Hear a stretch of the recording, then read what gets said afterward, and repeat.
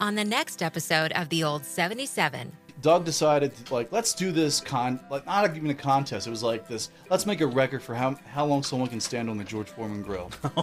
On it? Yeah. DB turns it on. I just come in like ice cold. What was the total time on that, DB?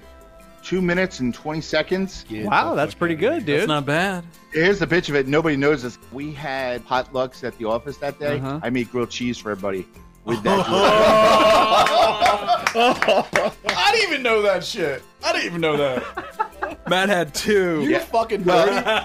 I only made it for the salespeople because I hated every one of those. Yeah, they all bastards. suck anyway. Dude, That is the right answer, yes. They had the worst. They had the worst sales team there, man. That's a pretty good story. That's But funny. you know what? He didn't even let me know about that. So like that's news to me. Thanks for listening to The Old 77.